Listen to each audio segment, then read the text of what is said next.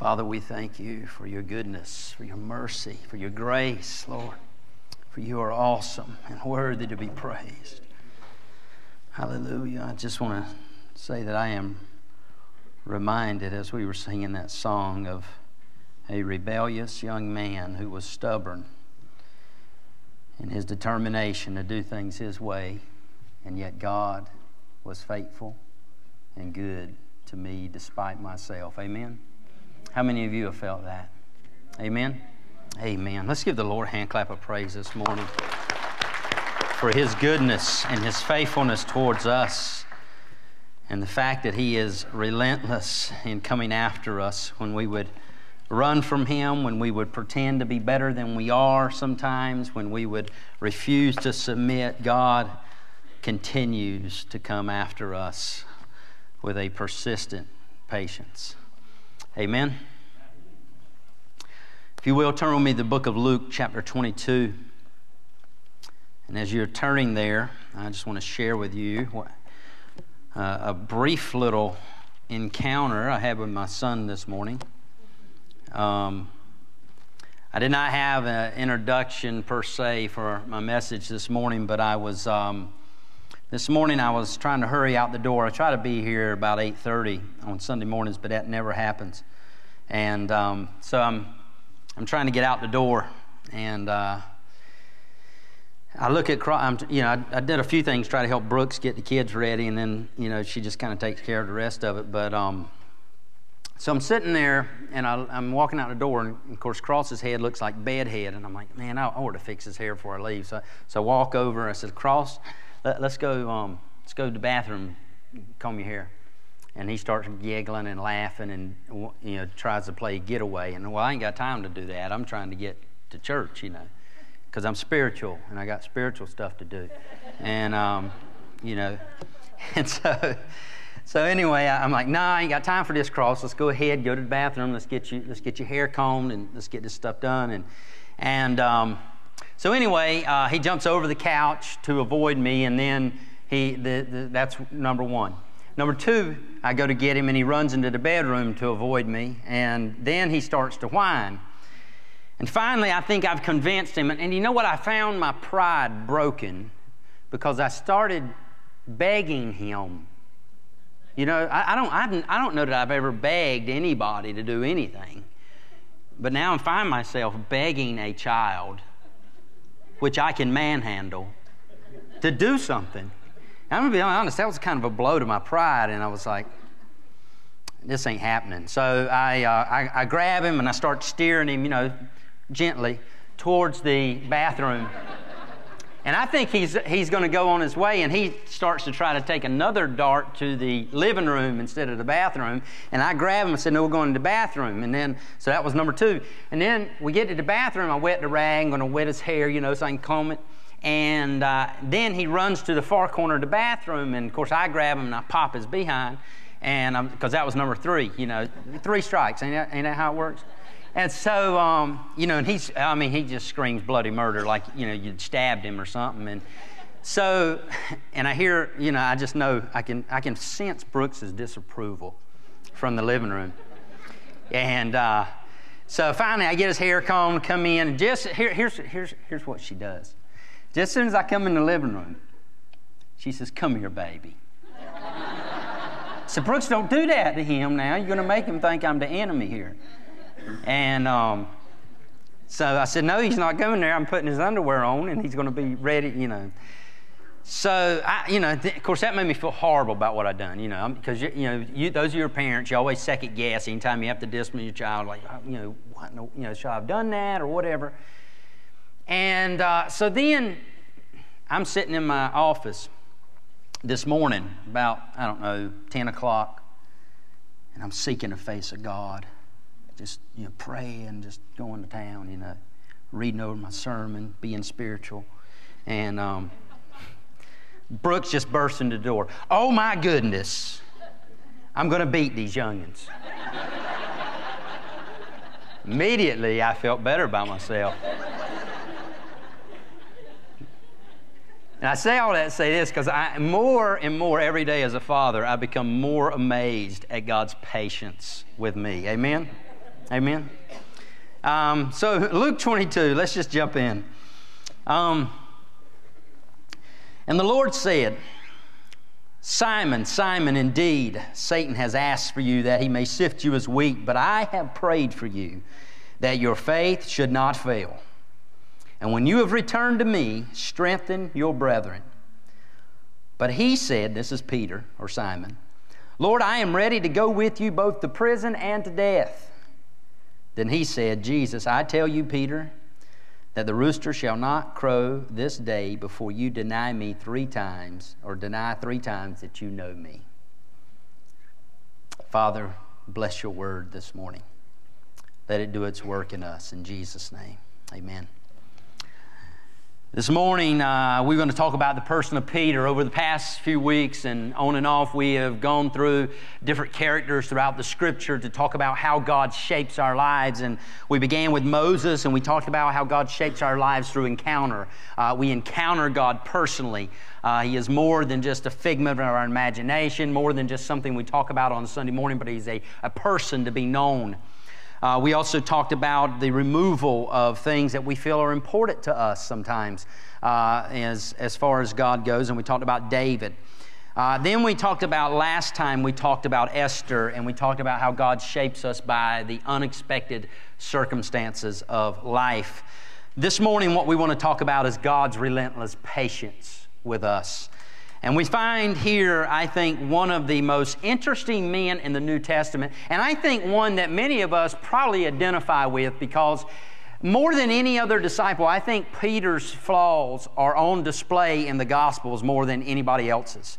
And so therefore, we like to identify with Peter. And one of the things I want to get across this morning, and this is the main point, is I want you to understand that God's patience with us is active. When we look at Peter's life, we're going to see God's active patience. And here's what I mean by that, because a lot of times if we're not careful, when we look at patience, we mistake patience for tolerance. So here's to help you understand what I'm saying. When I say we mistake patience for tolerance, we simply, a lot of times, we'll put up with somebody. Maybe we'll let their character flaws or their offensive remarks or their off-putting behavior, we'll just let that slide, and we think of that as patience. And maybe it is to an extent, but I think of that more as tolerance. You just put up with people and you just let some things go. But God's patience is much more than that. He doesn't just not go off on us. Rather, it's not that just God just doesn't punish us. This is not His patience. His patience isn't that He just doesn't punish us as we should rightly deserve, but rather He actually remains involved in our lives, working in us and with us to bring us to maturity and make us like Christ. So you see the difference? See, tolerance is, I just don't unload on you and I just don't go off on you. That's tolerance. I just let it go, right? But patience, in God's active patience, it's much more. It's not that, hey, you've disappointed me, you have failed me, you have not done exactly what I've asked you to do, but I'm not just going to not let that go. What I'm going to do is I'm going to remain actively involved in your life. And that's much more difficult, isn't it? Especially when somebody is offensive towards you, somebody disappoints you, somebody doesn't do just what you think they should do, to not just let it go, but to actually be involved in their life in trying to correct that individual and trying to walk with that individual, or maybe even trying to learn from that individual some of your own character flaws, is much more difficult. And I want to just tell you, that's the kind of patience God has. It's not just tolerance. It's not just overlooking flaws. It's not just letting things go. But it's God remaining actively involved in your life despite your failures and your flaws and your hiccups. That, to me, is simply amazing. This is important for us. If you go to Philippians chapter 1, verse 6, and I'll tell you why we need to understand God's active patience in our lives. Because in Philippians chapter 1, it says there, and this is the Message version, but it says, there has never been the slightest doubt in my mind that God who started this great work in you will keep at it and bring it to a flourishing finish on the very day Christ appears. God, which began a good work in you, I love this, I like the way he phrased it, He will keep at it. He won't stop. Now, this is important for you and I because a lot of times, I don't know about y'all, but sometimes I feel like I'm unworthy. I feel like I failed God too many times. I feel like God really doesn't like me very much at times. And I feel like there's too many times where I have just messed up and God has basically just said, you know what, I'm done with you. Anybody ever felt like that? Some of you probably have. But this passage of Scripture reminds me not two things. One, God will keep at it. But the other thing it reminds me of is it says until the day of Jesus Christ in some versions, or until Christ comes again. That tells me this, that I am going to be a work in progress until the day I see Jesus face to face. That means from this day until the next, God's going to continue to work on me, and I will not have arrived until I see Jesus. And then the Bible is very clear. It says, and when I see Him, I shall be like Him. Amen? So this is comforting to me, and this is something I think we need to understand about God's patience towards us, because again, it can be very easy to kind of fall into that trap of thinking, maybe I'm not as good as I need to be, maybe I have failed God too many times, but let me tell you this, God is relentless in His pursuit of you and His desire to make you like Christ. He will not give up easily, and I love that about God. He is faithful, and the song is correct. But there are some of us in here, maybe we're on the other side of that coin. Maybe we're on the other side of that coin, and maybe we feel like we've gotten, or maybe we are too comfortable with ourselves, or we're too comfortable with our sin, or maybe we think, or we have mistaken God's patience for acceptance. So we remain static. See, we think we can handle anything that comes our way. We think God is lucky to have us on His side. You know, these are the opposite side of the spectrum, so to speak. You, as much as me, need God's patience. The Bible says the best we can do is filthy rags. So you know, a lot of times those people who feel like they've arrived, a lot of times those people who almost have that, you know, you wouldn't describe yourself as a Pharisee, but you are in essence a Pharisee. Because you feel like, hey, I've been good enough, and God is lucky to have me here, and you know, I don't even have to be here on a Sunday morning, but I'm here, and God should be glad about that. You know, that kind of attitude. Let me just tell you, God's patient with you too. Amen? It isn't like you have got it all together, even though sometimes maybe we think that. And I don't think that's many of you. There may be a few of you in here. But I think for the most part, most of us are probably on that other side of the coin where we feel like maybe I failed to God too much. Maybe I just haven't measured up. Maybe God has gotten frustrated with me. But I'm telling you, He is actively patient. So let's look at this guy named Peter, and let's bring it back here. Now, Peter, just as a little bit of background, Peter is a redneck, foul-mouthed fisherman from Galilee. He might as well be from Duplin County or Sneed's Ferry or somewhere like that. That's what Peter is, okay? He's got an accent, and when people look at Peter, what they find is they find a backwoods man with his car up on blocks in front of his house. That's Peter, right? Or his boat, I should say his boat. All right, that's Peter. He is not an academic. Peter is not, you know, he's not a priest. He's not a synagogue leader. I don't even know if Peter probably even went to synagogue, okay? This man was not what you would consider a religious leader in his day. In fact, we look back and we find that, you know, I love to look at Jesus' first meeting with Peter. Because and I'm not sure if this was exactly the first time they met, but one of the things that happens is this in one of their very first meetings is Jesus decides he wants to do some teaching. Well, you know, and Jesus is starting to get kind of pretty popular around Capernaum and Galilee and the areas where he's been preaching, and so he decides, you know what, I'm gonna get Peter's boat. And so the crowds won't kind of swamp me. I'll just, you know, get out into the water a little bit. And the water's very good about carrying sound waves too. So this was kind of a way to amplify Jesus' voice. And so I'll get out in the boat, and we'll go out in the water a little bit. And what we'll do is I will teach from the water, and then, you know, see how that goes. And so he does that, and he teaches. It doesn't even say, the Bible doesn't even say what he teaches. I have no idea. But he teaches from the water, and as he's teaching from the water, he finishes up his sermon, and he tells Peter, he says, you know, let's launch out into the deep, and let's go see if we can catch some fish. And Peter, at this point, now, we don't catch this just by reading the text, but if you read the text entirely and you actually read kind of read it in the Greek, you get what's going on in Peter's mind. Peter essentially looks at Jesus and says, I don't know who you think you are. I'm the fisherman here. You may be a preacher. And we fished all night and we hadn't caught anything. A, I'm tired. B, we're not going to catch nothing. All right? And so Peter says, just do it, or Jesus says, just do it. And he said, and Peter says this, he makes this remark. He says, Master, okay, at your word. And this, and again, it's said with sarcasm. You don't catch it in just reading it over, but it's said with sarcasm because basically what he says there is he says, let me see if I can find it. He says basically, Master, whatever you say. Right after he questioned him. So again, he's being sarcastic towards Jesus. And then they come back and they have this discussion after they have caught more fish than they can handle, okay?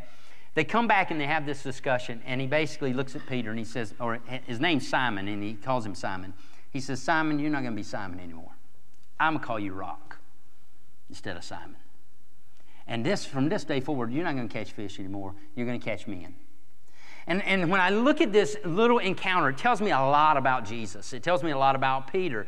One, Peter kind of has things figured out. Peter is kind of a little bit of a know-it-all. The other thing is Peter is very impulsive, and he does not mind speaking his mind. Okay? How many of you in here are like that? You have no qualms about just saying whatever's on your mind. Sometimes there is no filter between here and here, right? And Peter's that guy. Now, I probably think too much about what I'm going to say, but Peter doesn't. He doesn't think at all about what he's going to say. Peter, I don't think he ever lies in bed and thinks to himself, I wish I'd have said that. Okay? I lie in my bed and I think about that all the time. You know, I should have said that or I should have done this. Peter's not that kind of guy. And so basically, he is known for being impulsive. He is known for being critical. He is known for being proud. He cares a lot about what people think of him. You know, all the time he is standing up saying things like, everybody else, Jesus, may deny you, but there's no way I will deny you. You know, and not only is he trying to lift himself up, but he is actually disrespecting his fellow disciples by basically saying, those guys, they're not good as I am. All right? Does everybody see what I'm saying here? This is not, you know, again, a paragon of virtue here. In fact, his name, Simon, his first name, Simon, actually means a reed blowing in the wind. That's what his first name means. And I think that kind of speaks of Peter's vacillating character. He's somebody that's really hot sometimes, somebody that's really cold. He's somebody that can be really on it sometimes. And he's probably one of these guys that you give him a task to do, and he jumps on and he's ready to go right to start with. But when it gets hard, I'm going to go do something else, right?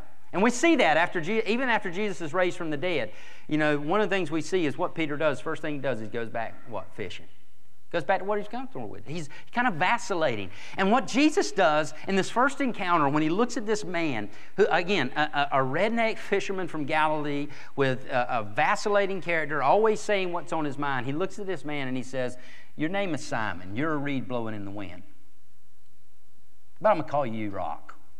I'm going to call you Peter. That's what Peter means. It means rock or stone.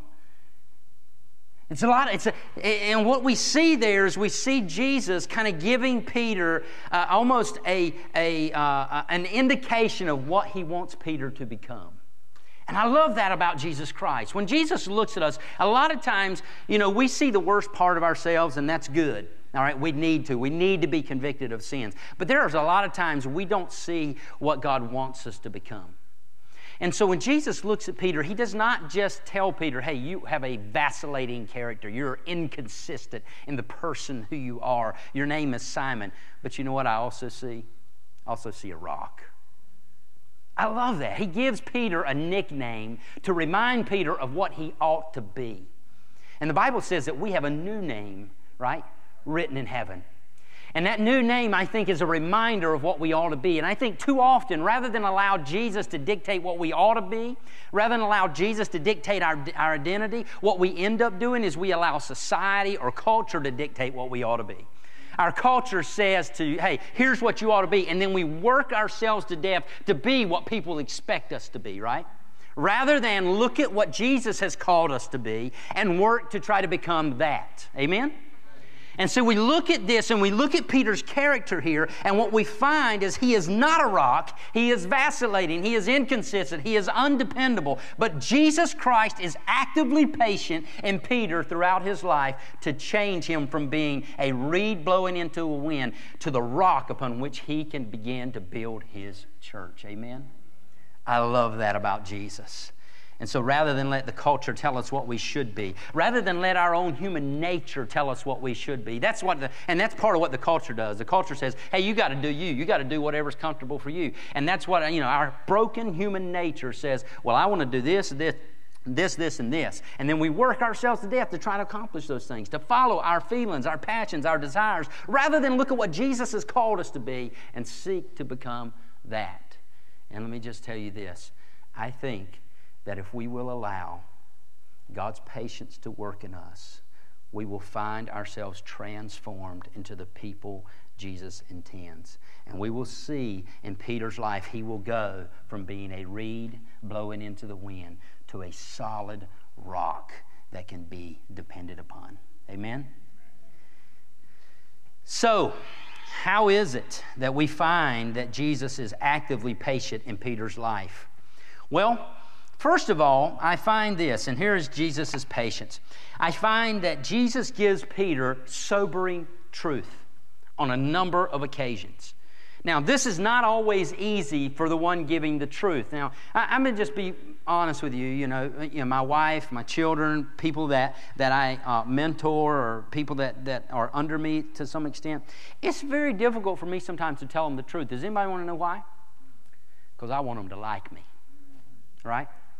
And sometimes there are truths that need to be spoken into people's lives that are not very comfortable for them to receive. And the ones that have to speak that truth sometimes, it's very difficult for them, because I don't want somebody to dislike me. I don't want somebody to be angry with me. I want you to like me. Now, that's part of my fallen nature. And I think every one of us, whether you admit it or not, have a little bit of that in us, right? Now, parents, I think, get over this with their children. You don't care if your children like you. You're just going to do what I tell you to do, right? But at the same time, we are not like that with our peers or people around us, because, again, we want people to like us. Well, Jesus is more concerned about Peter's soul than he is concerned about Peter liking him. And there are a lot of times what happens here is that Jesus gives Peter some very uncomfortable and sobering truth. I'll give you an example. One time, they are at Caesarea Philippi. And Jesus is asking these questions. He's basically saying, who do people say that I am? And they give all these answers. Well, some say you're John the Baptist. Some, kind of come back. Some say you're one of the prophets. Some say you're Elijah, and da-da-da. And they give all these different examples of what people say that Jesus is.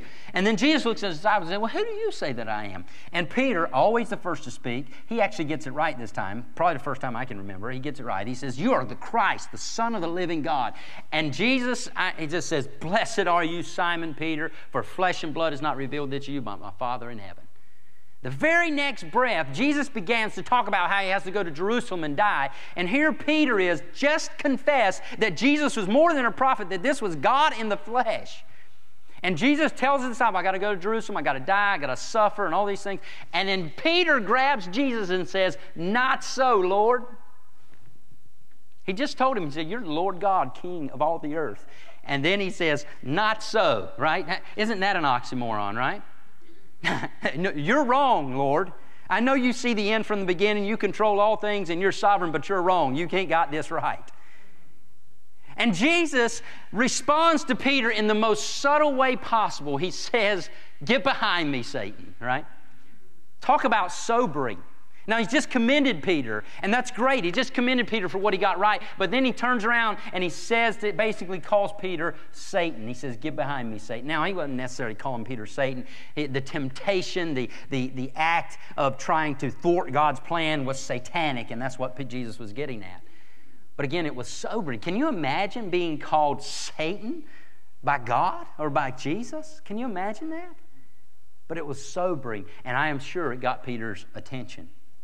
And then the passage I just read from you out of Luke basically said the same thing, or basically said that Peter's thinking, everybody else is going to deny you, and this is about the second time he had done this. Everybody else is going to deny you, but I'll never deny you. I'll go with you to death, Jesus.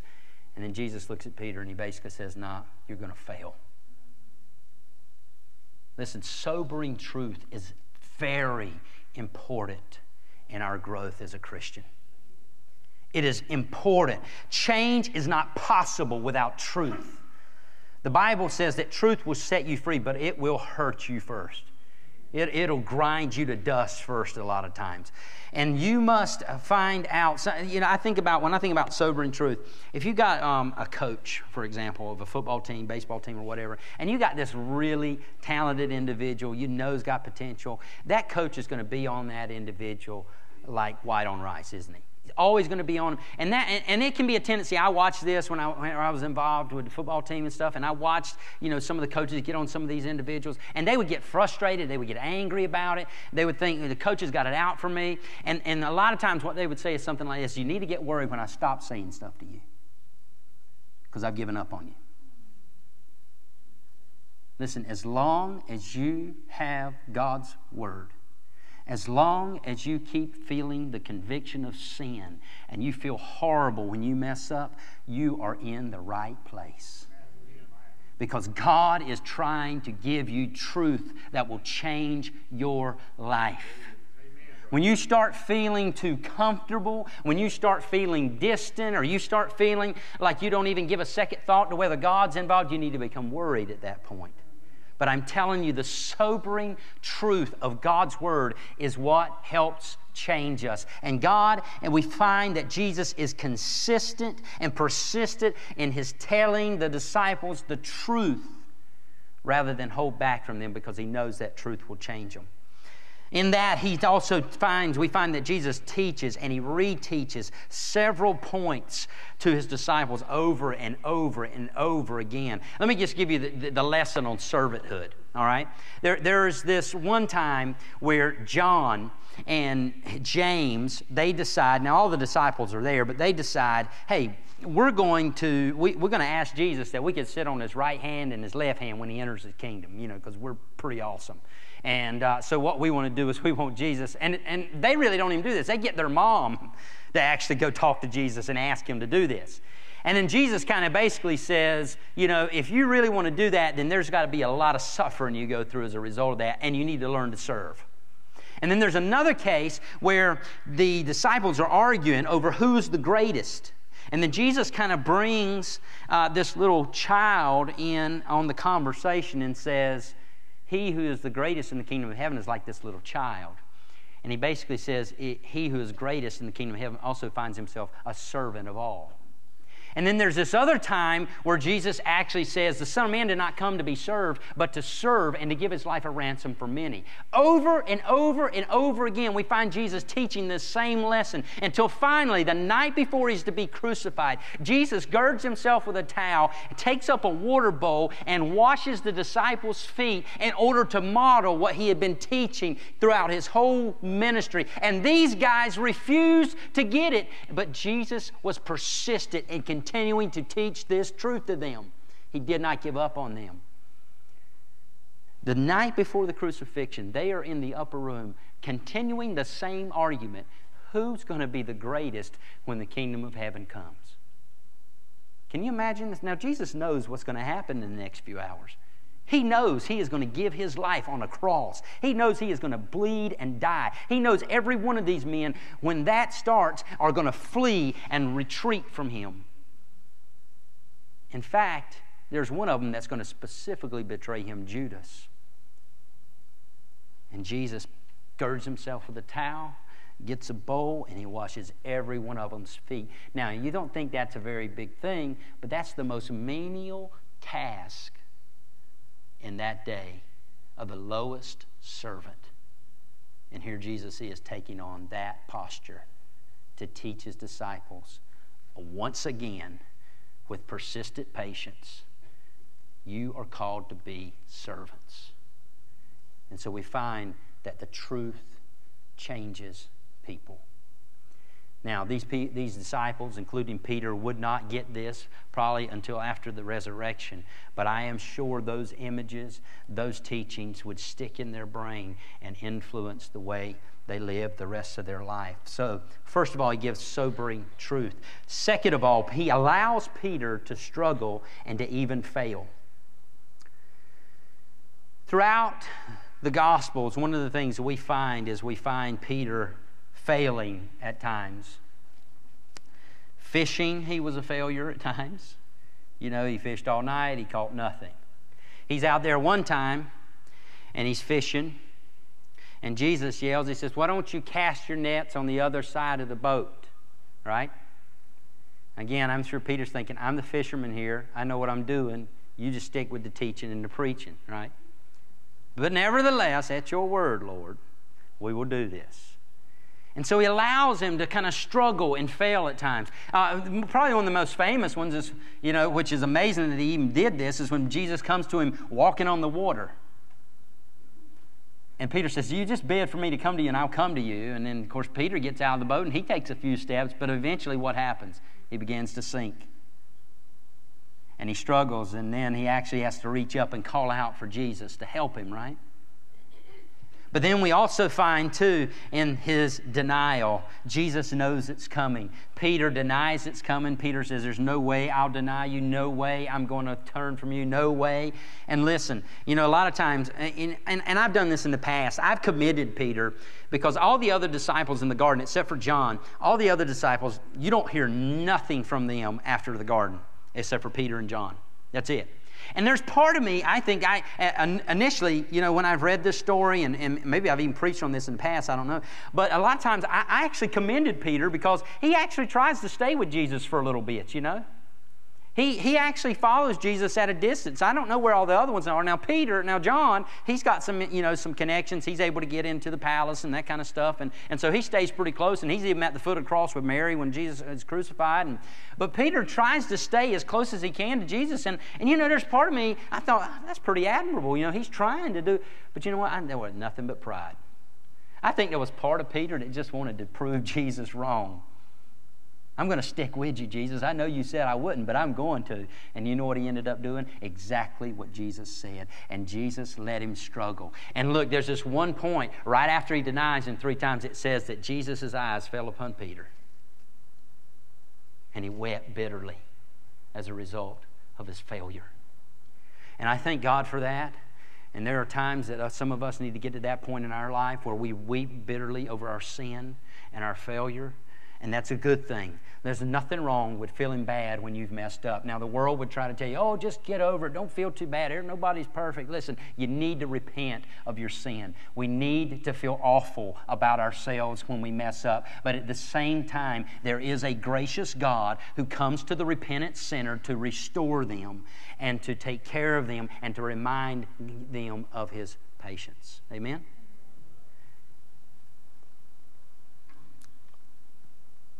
See, and there are a lot of times I don't want my children to struggle and fail. Most of you have been there. You've raised children. I don't want them to struggle and fail. And here's why. I'm going to tell you, it's a purely selfish motive. Because I know when they struggle and they fail, a lot of times what's going to happen is eventually they're going to end up whining, or I'm going to have to clean up a mess. Right? So, rather than allow Cross to go get a drink for himself and fix that drink for himself, I'll get it, right? Why? Because I don't want to clean up a mess.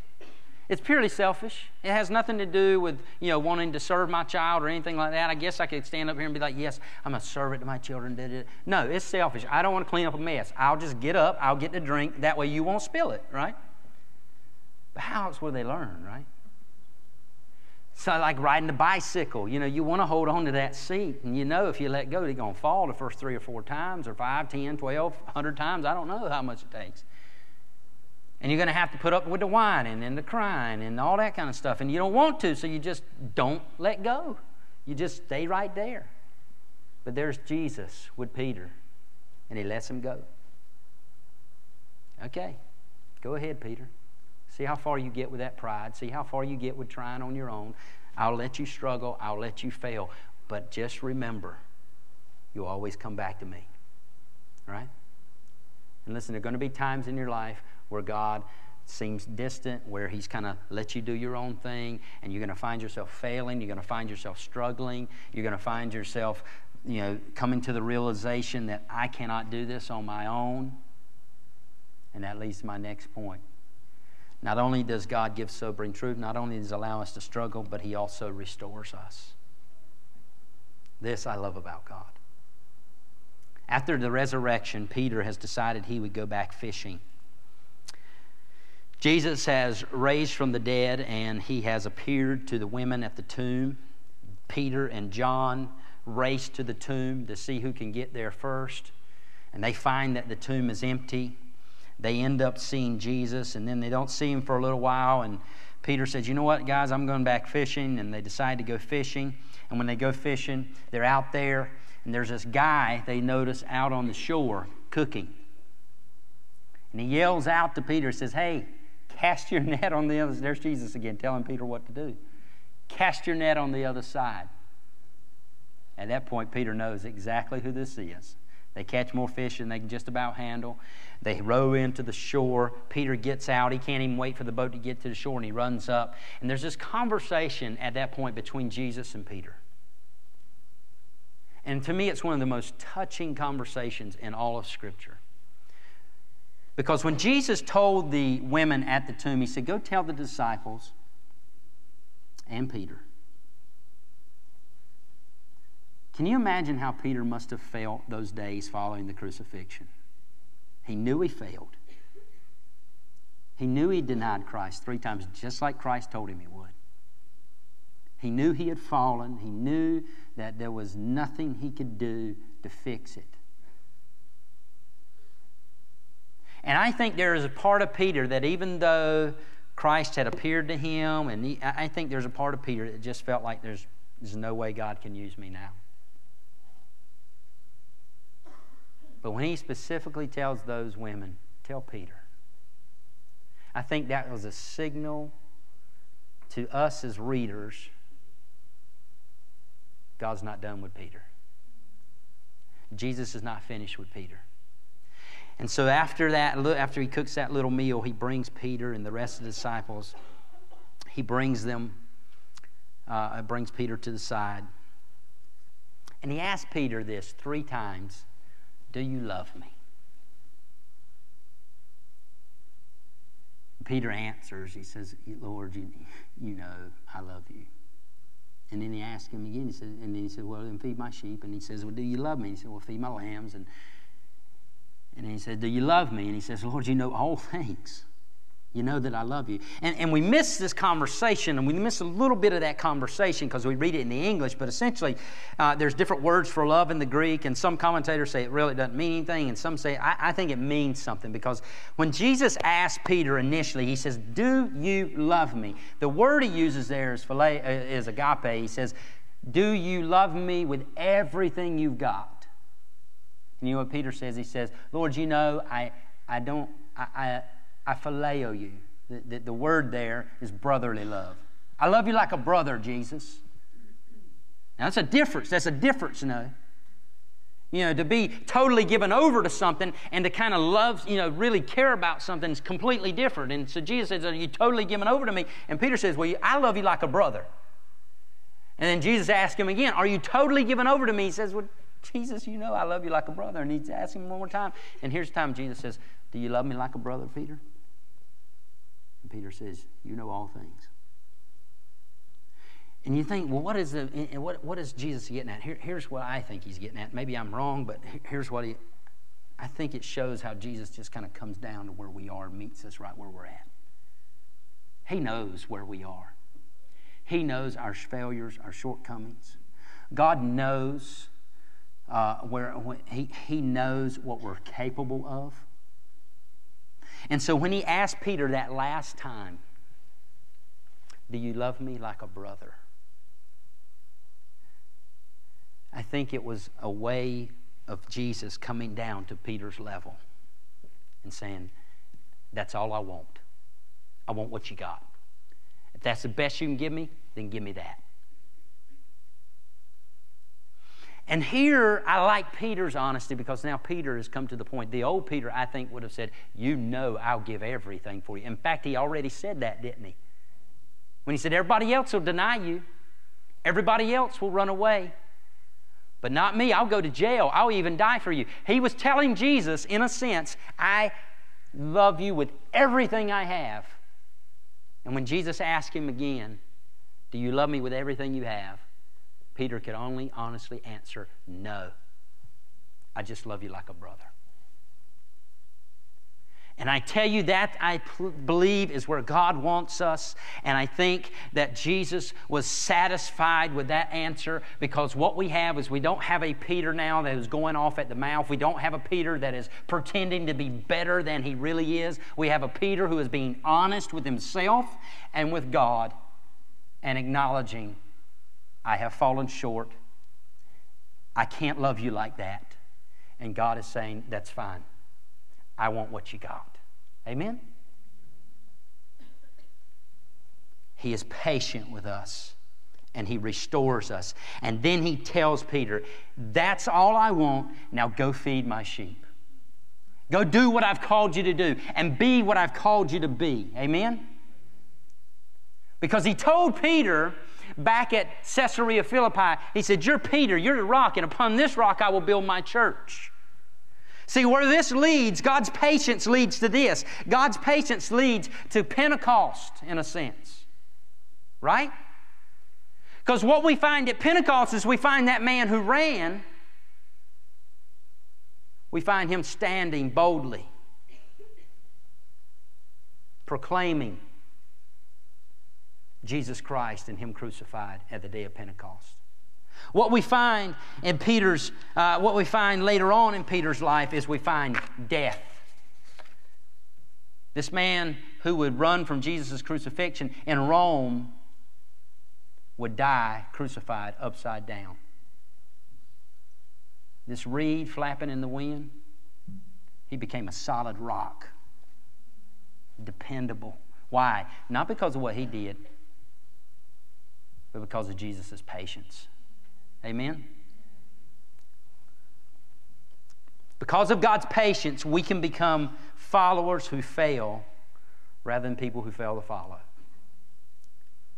So we don't need to let condemnation paralyze us when we fall short.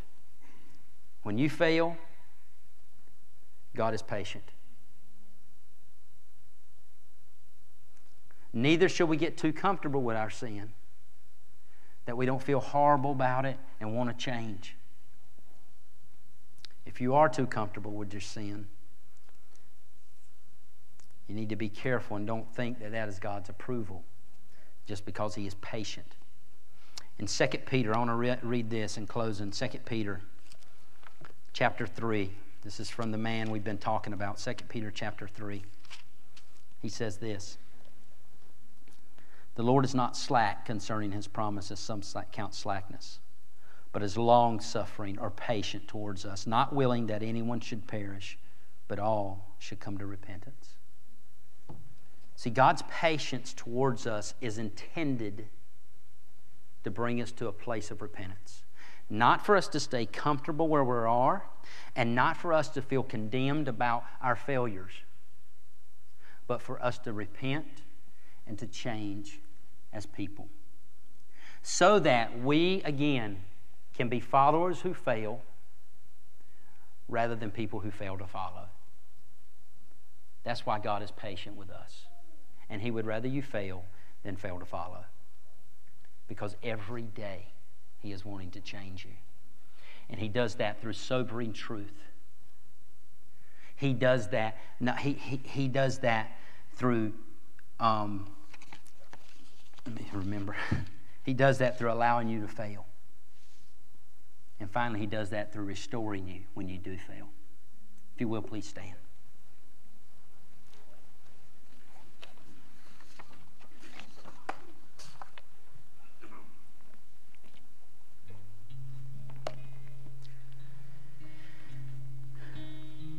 Here's what I want us to do this morning, and I want us to come to the altar this morning. And there are a lot of you in here, I think there are two groups like I've talked about. I think when we talk about God's patience, sometimes we can take that patience for granted and we think God's patience is God's approval. It isn't. God is always changing you through His truth, through allowing you to fail, through His restoration. He's always changing you. as a husband, as a wife, as a son or daughter, as a minister, in the workplace, as an individual. God's always changing you. Do not allow God's patience with you to become His approval of just who you are. We always need to change. Remember Philippians 1:6 where it says, He which begun a good work in you will perform it until the day of Jesus Christ. That means until I see Jesus, He's still going to be working on me. Why? Because I've not arrived. I've not got it all together.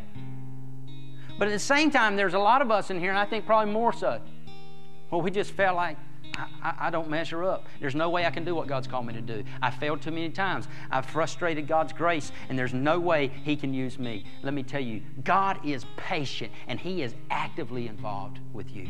I don't care how many times you failed. I don't care how many times you feel like you've turned your back upon God. He is patient with you, and He wants to change you and continue to use you so that you go from a reed blowing in the wind to a rock, something that is dependable and steady. Amen? So I'm going to ask you to join me in the altar this morning, and what I want you to do is offer yourself to God's patience. I want you to say, God, I know I'm not where I should be, but help me change. Give me the truth that I need. Yes, I know I will struggle. It will not be easy, but help me, Lord, to be repentant so you can come along and restore me. And as I pray, will you please come to this altar this morning and pray with me and offer yourself to the active patience of God. Father, we come to you in the name of Jesus Christ this morning. God, I thank you for every individual in this sanctuary. God, I thank you, Lord, for the plans and the purposes that you have for them. I thank you, God, right now, Father, for your patience towards them. Lord, every one of us in here, Father, are in need of your active patience. God, I thank you, Lord, that you do more than tolerate us. Lord, sometimes this is the mistake I make. I think you just tolerate me. But God, you're more than tolerant, God. You're actively involved. You clean up my mess. You come alongside of me when I'm frustrated and when I whine, when things don't go my way. You are present. You said you would never leave me nor forsake me, Lord. You are patient with me. And Lord, I thank you for that. Lord, there are things I whine about that have no bearing on who I am as a person. They have really no real bearing on life. I just get frustrated because my comfort gets disrupted. And Lord, you're still patient with me. You have every right, dear God, every right to say, oh, that's nothing. Why are you so upset? But yet you're patient with me. There are times I fail. There are times, dear God, where I just completely miss the mark as far as trying to do your will. And you're patient with me, Lord. And God, right now, I know there are many in this altar this morning, in this sanctuary, Lord, they may feel unworthy. They may feel like they have messed up too many times. But Lord, I thank you for your goodness.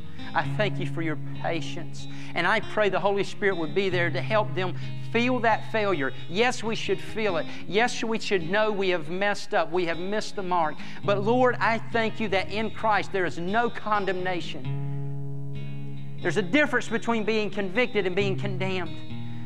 Because there is a God in heaven who is patient with us when we repent and ready to restore us and continue to change us through His sobering truth, through the experiences of life, and bring us to that point of restoration, saying, feed my sheep, do my work, be that witness in the workplace, be that good father or be that godly father or mother, be that godly son or daughter, be that minister within the church, be that individual in the community reaching out, meeting the needs of others, be that servant to those around you, be that good neighbor. You're calling us to that, dear God.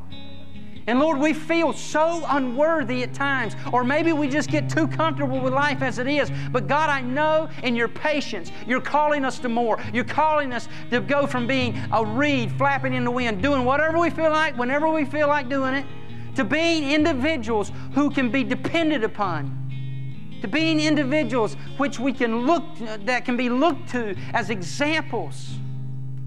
Individuals through which you can work consistently, Lord. And Lord, I thank you, Lord, that this man from Galilee who went from being a vacillating, foul-mouthed fisherman to a rock upon which the church was built on the day of Pentecost as he stood and he preached Jesus boldly. And he eventually would give his life crucified upside down in Rome.